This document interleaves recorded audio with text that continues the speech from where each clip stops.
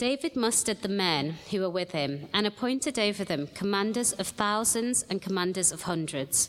David sent out his troops, a third under the command of Joab, a third under Joab's brother Abishai, son of Zeruiah, and a third under Ittai the Gittite. The king told the troops, "I myself will surely march out with you." But the men said, "You must not go out. If we are forced to flee, they won't care about us. Even if half of us die, they won't care. But you are worth 10,000 of us. It will be better now for you to give us support from the city." The king answered, "I will do whatever seems best to you." So the king stood beside the gate while all his men marched out in units of hundreds and of thousands. The king commanded Joab, Abishai, and Ittai, "Be gentle with the young man Absalom for my sake." And all the troops heard the king giving orders concerning Absalom to each of the commanders. David's army marched out of the city to fight Israel, and the battle took place in the forest of Ephraim. There Israel's troops were routed by David's men, and the casualties that day were great, 20,000 men. The battle spread out over the whole countryside, and the forest swallowed up more men that day than the sword. Now Absalom happened to meet David's men. He was riding his mule, and as the mule went under the thick branches of a large oak, Absalom's hair got caught in the tree. He was left hanging in midair, while the mule he was riding kept on going. When one of the men saw what had happened, he told Joab, "I've just seen Absalom hanging in an oak tree." Joab said to the man who had told him this, "What? You saw him? Why didn't you strike him to the ground right there? Then I would have had to give you 10 shekels of silver and a warrior's belt." But the man replied, "Even if 1,000 shekels were weighed out into my hands, I would not lay a hand on the king's son. In our hearing, the king commanded you and Abishai and Ittai, protect the young man Absalom for my sake. And if I had put my life in jeopardy and nothing is hidden from the king, you would have kept your distance from me." Joab said, "I am not going to wait like this for you." So he took 3 javelins in his hand and plunged them into Absalom's heart while Absalom was still alive in the oak tree. And 10 of Joab's armor-bearers surrounded Absalom, struck him, and killed him. Then Joab sounded the trumpet, and the troops stopped pursuing Israel, for Joab halted them. They took Absalom, threw him into a big pit in the forest, and piled up a large heap of rocks over him. Meanwhile, all the Israelites fled to their homes. During his lifetime, Absalom had taken a pillar and erected it in the king's valley as a monument to himself, for he thought, "I have no son to carry on the memory of my name." He named the pillar after himself, and it is called Absalom's monument to this day. Now, Ahimaaz, son of Zadok, said, "Let me run and take the news to the king that the Lord has vindicated him by delivering him from the hand of his enemies." "You are not the one to take the news today," Joab told him. "You may take the news another time, but you must not do so today because the king's son is dead." Then Joab said to a Cushite, "Go, tell the king what you have seen." The Cushite bowed down before Joab and ran off. Ahimaaz, son of Zadok, again said to Joab, "Come what may, please let me run behind the Cushite." But Joab replied, "My son, why do you want to go? You don't have any news that will bring you a reward." He said, "Come what may, I want to run." So Joab said, "Run." Then Ahimaaz ran by way of the plain and outran the Cushite. While David was sitting between the inner and outer gates, the watchman went up to the roof of the gateway by the wall. As he looked out, he saw a man running alone. The watchman called out to the king and reported it. The king said, "If he's alone, he must have good news." And the runner came closer and closer. Then the watchman saw another runner, and he called out to the gatekeeper, "Look, another man running alone." The king said, "He must be bringing good news too." The watchman said, "It seems to me that the first one runs like Ahimaaz, son of Zadok." "He's a good man," the king said. "He comes with good news." Then Ahimaaz called out to the king, "All is well." He bowed down before the king with his face to the ground and said, "Praise be to the Lord your God. He has delivered up those who lifted their hands against my lord the king." And the king asked, "Is the young man Absalom safe?" And Ahimaaz answered, "I saw great confusion just as Joab was about to send the king's servant and me, your servant, but I don't know what it was." The king said, "Stand aside and wait here." So he stepped aside and stood there. Then the Cushite arrived and said, "My lord the king, hear the good news. The Lord has vindicated you today by delivering you from the hand of all those who rose up against you." And the king asked the Cushite, "Is the young man Absalom safe?" The Cushite replied, "May the enemies of my lord the king and all who rise up to harm you be like that young man." The king was shaken. He went up to the room over the gateway and wept. As he went, he said, "Oh, my son, Absalom, my son, Absalom, if only I had died instead of you. Oh, Absalom, my son, my son." Joab was told, "The king is weeping and mourning for Absalom." And for the whole army, the victory that day was turned into mourning, because on that day the troops heard it said, "The king is grieving for his son." Yeah. The men stole into the city that day as men steal in who are ashamed when they flee from battle. The king covered his face and cried aloud, "Oh, my son Absalom! Oh, Absalom, my son, my son!" Then Joab went into the house to the king and said, "Today you have humiliated all your men who have just saved your life, and the lives of your sons and daughters, and the lives of your wives and concubines.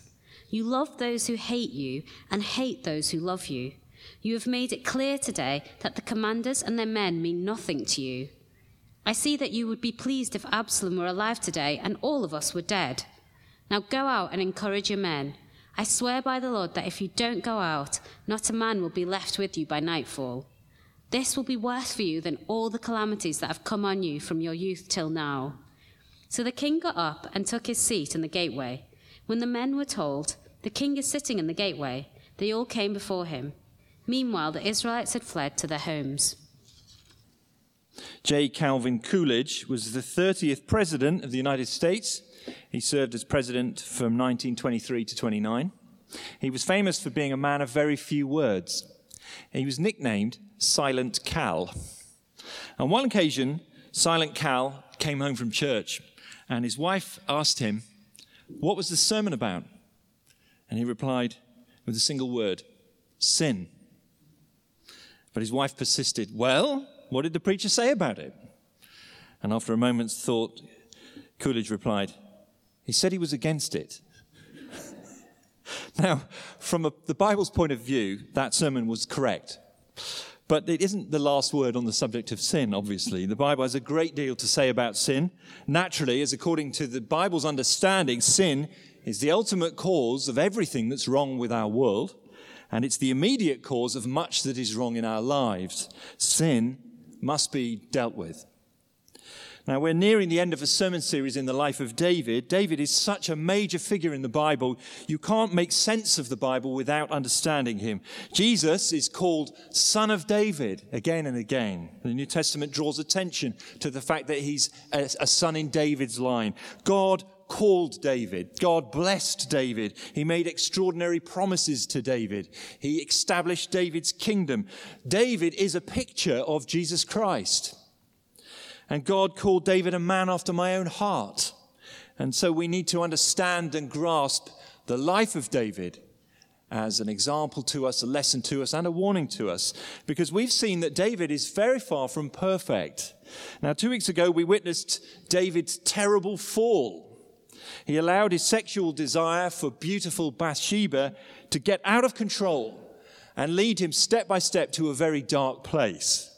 Now, at the start of chapter 11, David was at the peak of his career, but within 14 verses, he had abused his position of power, committed adultery, plotted a cover-up, and was planning to murder Uriah, Bathsheba's husband, in cold blood, which he did. How on earth did he get there?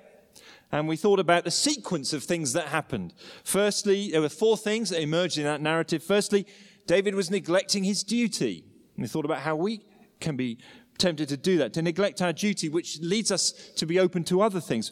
We thought about how he indulged his eyes and was discontented with what God had given him and wanted that forbidden fruit. Then he broke his vows. And fourthly, finally, hid his sin. But God is so gracious to those who don't deserve it. And last week, Edem taught about how God sent Nathan a prophet, a man with a message to bring David to his senses. And David repented from the heart. Psalm 51 is eloquent testimony to the depth of his repentance. Have mercy on me, O God, according to your unfailing love. According to your great compassion, blot out my transgressions. Wash away all my iniquity. Cleanse me from my sin, for I know my transgressions. My sin is always before me.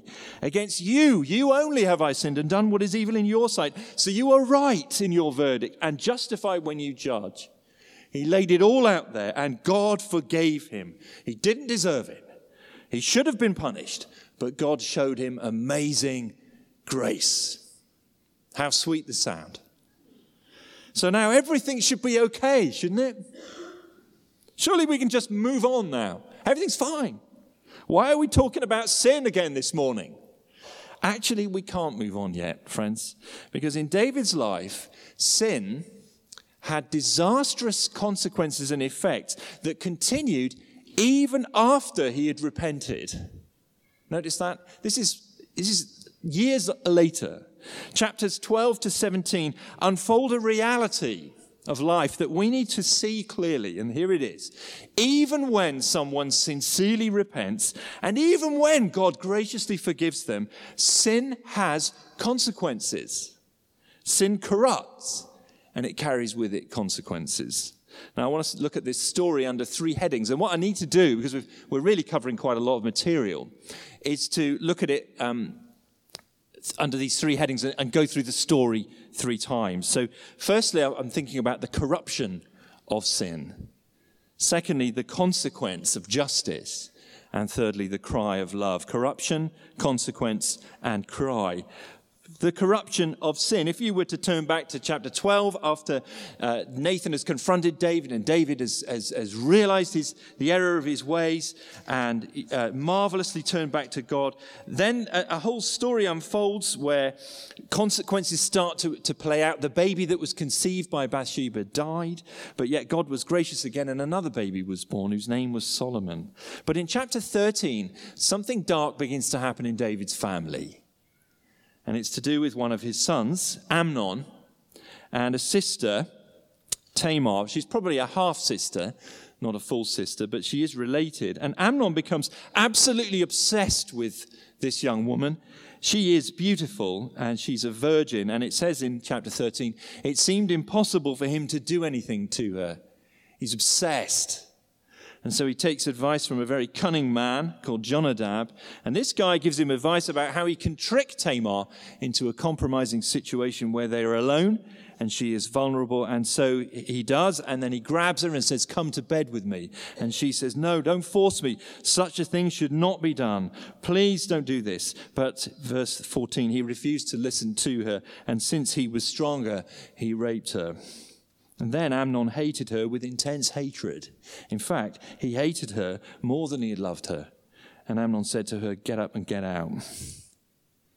And he sends her away a broken woman. Tamar never recovered. She put ashes on her head, tore the robe she was wearing. She went away weeping aloud. Now Tamar's brother is a guy called Absalom.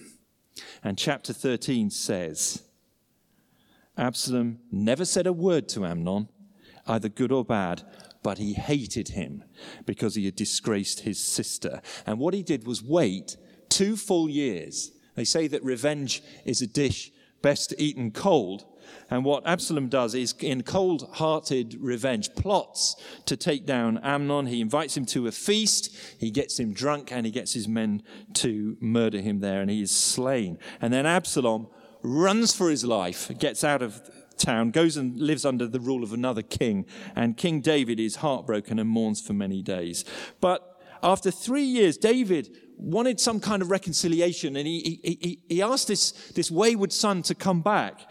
And so there's intrigue and there's interplay in chapter 14, and Absalom does come back, and he lives in Jerusalem for a couple of years, but David won't see him. So he's there, but the relationship isn't restored. It's this uneasy tension. And during that time, Absalom conspires to take his father's throne, and to do that, he will need to kill him. So in chapter 15, Absalom is a very cunning man, And he comes and stands at the gate, and the city gate was the place of judgment, the place of commercial and legal decision-making.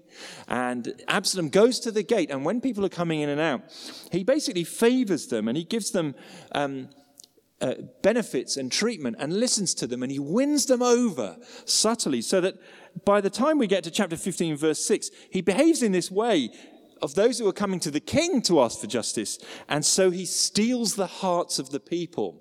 See, Absalom very subtly, through the back door, is building relationship through his charisma and his connections in order that he can plot the overthrow of his father. And in chapter 15 and 16, we have an unbelievable turn of affairs where David is forced to flee his palace, leave behind his possessions and his concubines. They were women who had a relationship with the king but weren't full wives, and he and his few followers run for their lives and try and escape the death sentence that Absalom has placed upon them. So we pick up our story here in chapter 18 with effectively a civil war about to break out and a battle, and David has gathered troops around him, and Absalom's got most of the army with him, and it's poised for this huge catastrophic conflict.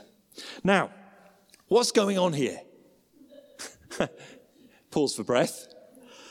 We're seeing the effects of David's sin unraveling in his own family and his kingdom for years because his sons are just like him. Amnon's obsessive desire for Tamar, remind you of anyone? He let passion rule him, just like David, just like Dad. Chapter 13, Absalom's calculated violence to destroy Amnon and remove him from the picture, just like David had done, just like Dad. They all knew about it. But then it goes further. You see, sin tends to spiral out of control because David's attempts to bring Absalom back have actually had the opposite effect. Absalom has hardened his heart. He takes things further and further, and now he wants to rule, and he plots patricide, the murder of his father. You see, sin corrupts. It has a corrupting power. It's not static. It has a dynamic power, a dark power. So David is forced to flee for his life, his kingdom slipping from his fingers. Absalom has won the hearts of the people. And as the aging king makes a run for the river and with his loyal subjects, a man called Shimei came out and cursed him.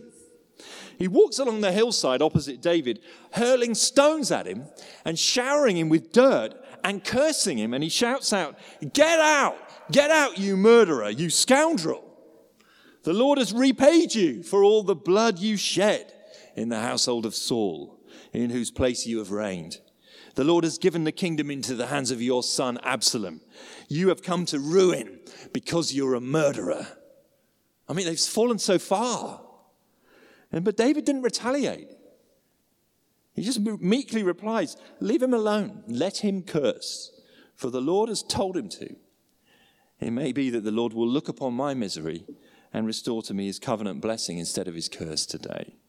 Now that is a truly dreadful story, isn't it? What sin has done in David's life, my goodness, how it has affected and spoiled everything. It seems to touch everything and create ruin and trauma. Why is it like this? Why couldn't everything just go back to being fine again? Now, I think the answer is that God has made the world with morality woven into it. We live in a moral universe. It has a moral fabric. Everybody knows this, you know. Every human being has a moral code. They do vary, but they all have a moral code and a deep sense of right and wrong, no matter who you are today. You may be a hardened atheist here today, but you have a deep moral code. It's like a beautiful piece of cloth, skillfully woven.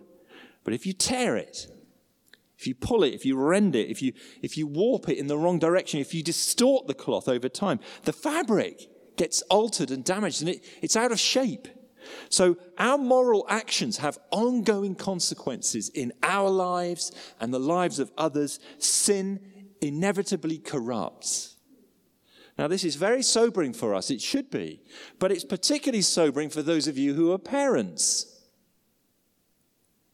You know, your kids are more likely to be shaped by the sins of your family than by anything else. Now we see this in Exodus chapter 34. This passage is a stunning revelation of who God is. God shares himself.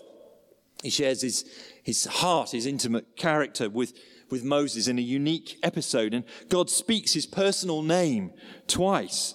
But watch out for what God says here at the end of verse 7. I'll read it. You don't have to look it up. Exodus 34. God passed in front of Moses proclaiming, the Lord, the compassionate and gracious God, slow to anger, abounding in love and faithfulness, maintaining love to thousands, and forgiving wickedness, rebellion, and sin. Don't you like that so far? Yet, he does not leave the guilty unpunished. He punishes the children and their children for the sin of the parents to the third and fourth generation. What is that about? Of course, we Western individualists can't handle that text. God says he punishes the children and their children for the sin of the parents to the third and fourth generation. Why does it say that? Because the consequences of sin have an ongoing effect in the lives of our children. Sin corrupts. And as you get older, if you are becoming more self-aware, and I hope you are, you're going to see things working out in your character and in your life that you don't like about yourself. You don't want those things in your life. I heard a great speaker yesterday morning called Steve Timmis talking. He's a man in his early 60s, and he said to a friend, "I'm just tired of myself." I'm just tired of myself. I realize these things about my life and character I don't like, I don't want. And you start to realize, my goodness, I'm more like my parents than I want to be. These sinful strategies that I have for dealing with life, where did I get them from? This way I have of responding to frustration or suffering or hardship or idiots. These kind of habits I have, these character flaws. Now, look, this is not to say that you are doomed, all right? It's not to say that you are destined to repeat the sins of your parents. Thank God. Real change is possible. Christians have the power of the Holy Spirit at work in them. Amen? We have the Word of God himself given to us in our own language. We have the church, the communion of the saints, the holy ones, to help us. We are not doomed and destined to repeat the sins of our parents, which you need to hear if you were abused. You need to know that. You're not on a tape that's just going to replay. But we must never underestimate the serious, corrupting power of sin in our lives. As David found out, it has consequences that go on and on and on. And it can damage our children. Sin corrupts. Secondly, it leads to consequences. The consequences of justice. Now, chapter 18, which Rupert and I just read, we have this whole story about this battle in the forest and what David says to the men and the men say to him. And it's really interesting because actually you have this epic battle, but a lot of attention is actually focused on a few conversations between a few people. So the writer is clearly drawing our attention to what is said in those conversations. In verses 1 to 5, David has by now gathered an army, and he's organized them into 3 regiments with experienced commanders. And the men tell him, you stay in the city. You've got to stay safe. We're here for you. We'll go out and fight, but you stay there. You're worth 10,000 of us. You just support us from back there. And David listens to them, takes their advice. And in verses 6 to 8, they fight Israel, which is referring to the rest of the country who are now with Absalom, who's stolen their hearts. But David's smaller force is able to defeat them with a good strategy. They go and fight them in the forest. And it says the forest ate the troops, or it devoured them. In other words, there are fatal accidents that were caused by fighting in the treacherous terrain and the wild undergrowth of the forest. And these guys who are skilled in guerrilla warfare, they use it to their advantage. But also, there's a hint that God is with them because God is the one who controls the forces of nature and can use them to serve his purposes. And then in verse 9, it says that Absalom happened to meet David's men. And you know, in the Bible, with a vision of a sovereign God, nothing ever really happens by chance. God is handing Absalom over to these men. Now, he's riding a mule, which doesn't sound that great to us, but a mule was actually a royal mode of transport. So he's riding it's a royal claim for a rebel prince. And he's riding along, but then his hair gets caught in a large oak tree. Now, this hair was his pride and joy. Ladies, you would have been green with envy about Absalom's hair. Listen to what it says in chapter 14. In all Israel, there was not a man so highly praised for his handsome appearance as Absalom. From the top of his head to the sole of his foot, there was no blemish in him. I know what he feels like. Whenever he cut the hair of his head, and he used to cut it once a year because it got too heavy for him, he would weigh it. And its weight was 200 shekels by the royal standard. All this detail about Absalom's hair. This guy can grow 2 kilos of glossy mane a year. Should have been making it into wigs. But now his beautiful hair is his undoing. He's trotting along on his royal mule. And I don't know if he turned to look or what happened, but somehow he gets caught in the branches of this big oak tree. And he's hanging there between heaven and earth. And the mule runs off, symbolically taking his royal aspirations with it. Now, the man who saw it was actually too scared to do anything. He feared the consequences of killing the king's son. So he thinks, I'll go and tell someone else. He goes and tells Joab. Now, Joab is an old warlord. And he knows that the kingdom will not be secure again and under David as long as that prince lives. So he rides up and he plunges 3 javelins into Absalom's chest.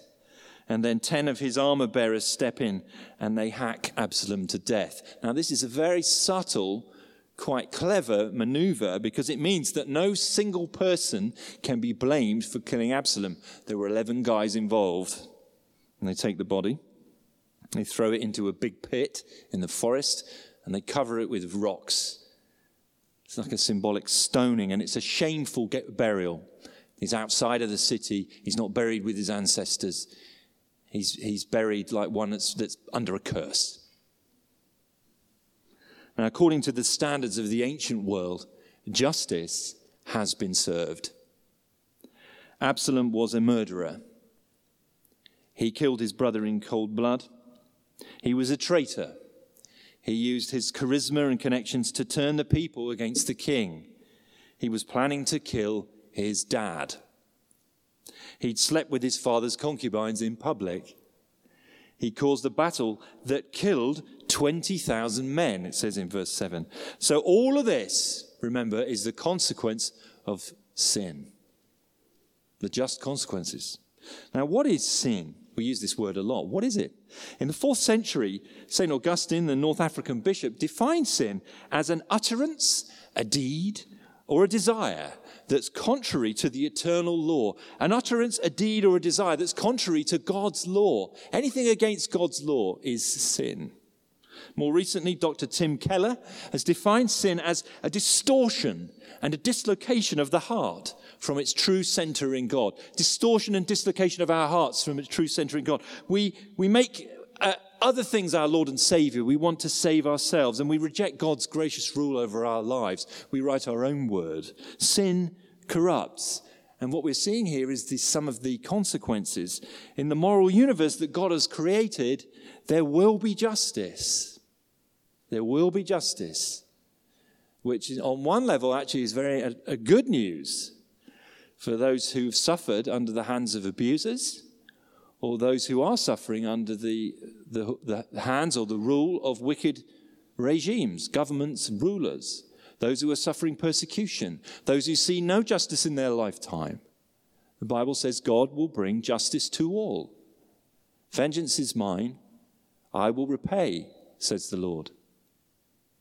Now that might sound rather harsh, but maybe it only sounds harsh to those of us who've lived in comfort in the West all our lives. If your village had been burned down and all your property taken and your sisters raped, you would be glad that God will repay. The Bible says you don't take vengeance because God will. So Christians are free to forgive, knowing that God is the one who brings justice. Absalom got what he deserved. He got what he deserved. But that's not the whole story here. Because there's another strand that runs through this story that we mustn't overlook. It is the cry of love. You see, David's feelings for Absalom weren't simply governed by the desire for justice. He was more deeply motivated by love. In spite of everything, David loved Absalom intensely. And this love actually creates a tension all through this story. Just look again at verse 5. The troops are going out, okay? They're going out for David. And what does David say to them? The king stood beside the gate while all his men marched out in units of hundreds and of thousands. The king commanded Joab, Abishai, and Ittai, "Be gentle with the young man Absalom for my sake." Be gentle with him? What are they supposed to do? They're fighting for their lives. You see, David's love here, his love for Absalom, actually undermines the ability of the troops to do their job. And so it risks other people's lives. You remember that soldier in verses 10 to 13 who sees Absalom caught in the tree, but he's afraid to kill him because he doesn't know what David will do. See, they're compromised by this love. He thinks it's more than my life's worth. It's certainly more than my job's worth.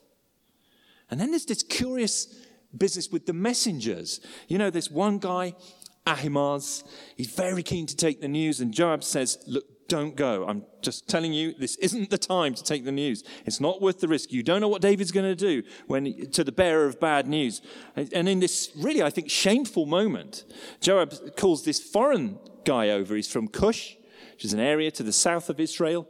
And he says, hey, you can go and tell him the news.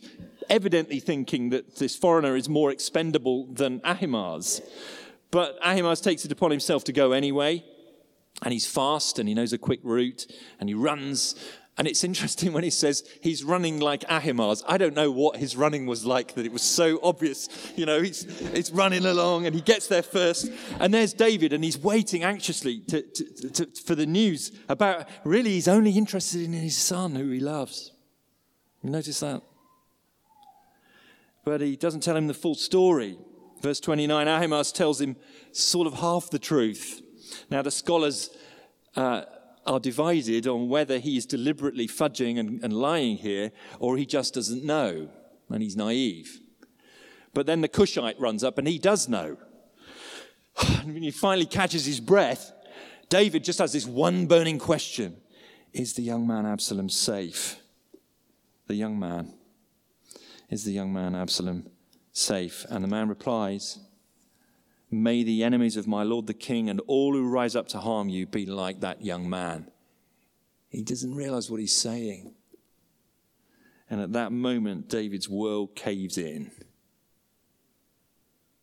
You notice that? He is physically shaken, verse 33. He is brokenhearted. He never recovered from this. He stumbles away weeping. Grown man. He can't control his tears. And verse 33 is one of the most moving verses in the entire Bible. Oh, my son, Absalom. My son, Absalom. If only I had died instead of you. Oh, Absalom, my son, my son. How poignant this is. How deep the father's love for Absalom. Surely any parent can sympathize. No matter what your kids do, they are still your kids. And surely David is right to feel this way, isn't he, as a father? Isn't it right to show compassion and kindness to those who have failed? Isn't it right to seek their restoration, not just their destruction? How will the world be put to rights if we only have strict, cold justice? You know, there's a tension here that is often pointed out in broad brush strokes about the political spectrum. Those on the right side of the political spectrum tend to favor cold justice, doing the right thing in society. And those to the left often tend to favor compassion and restoration. And both of them have a point. But the Bible doesn't favor one side or the other. It has a third way. How will the world be put to rights if we only have strict cold justice? What about love, healing, forgiveness, grace? Isn't David actually reflecting something of God's character here. Remember how much he had sinned and how God had been gracious to him? He knew it. But there is a tension here. And I hope you can see that by now. There's a very real tension between justice and love. And Joab points it out. Chapter 19, have a look down there at verse 5. Joab goes to the house of the king and he speaks very boldly to the king, who is known for many years. Today you have humiliated all your men who have just saved your life and the lives of your sons and daughters and the lives of your wives and concubines. You love those who hate you and hate those who love you. You have made it clear today that the commanders and the men mean nothing to you. I see that you would be pleased if Absalom were alive today and all of us were dead. Now go out and encourage your men. This guy is fuming. You're crazy. What message are you sending out to these men who've risked their lives for you? So David, through his anguish, hears him.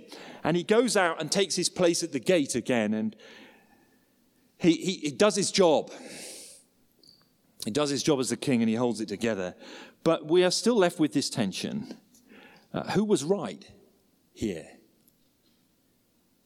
Who was right? Joab or David? Joab with his emphasis on what was the right thing to do. David with his emphasis on the love for the beloved son. How will the tension be resolved? Now, justice demanded one thing, love demanded another. And remarkably, there is an answer in the Bible, but it's not here. But there is a hint of it. Just look at chapter 18, verse 33. Chapter 18, verse 33, that verse again. "O my son Absalom, my son, if only I had died instead of you. If only I had died instead of you." Now the gospel, the good news of Jesus Christ, is a story of justice and love. But it is a story where one has died instead of you. He too was a prince, a royal son, the eternal Son of God, who came to the world and became one of us for our sakes. He too was hung on a tree. The Bible talks about the cross as a tree, recalling the words of Deuteronomy.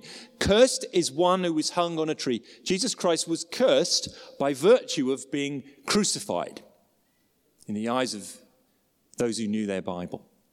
Jesus was cursed. He was killed outside the city walls and buried in a borrowed tomb. He too had a stone put over him. Jesus Christ died a death rather like Absalom. He was pierced with a spear in the side by a soldier. And so as we see this story of Absalom, we can't help but think as Christians of the greater Son of David who came for our sakes, and how in this mysterious and extraordinary way God managed through Jesus to resolve the tension between justice and love.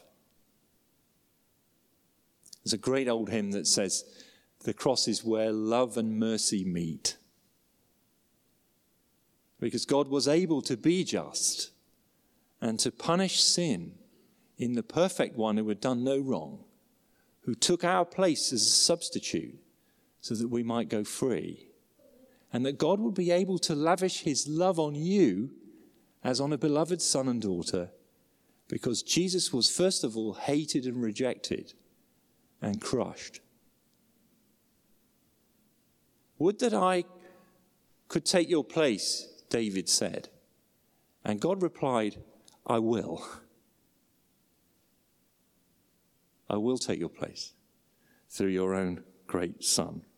So God now is just and the justifier of the one who has faith in Jesus.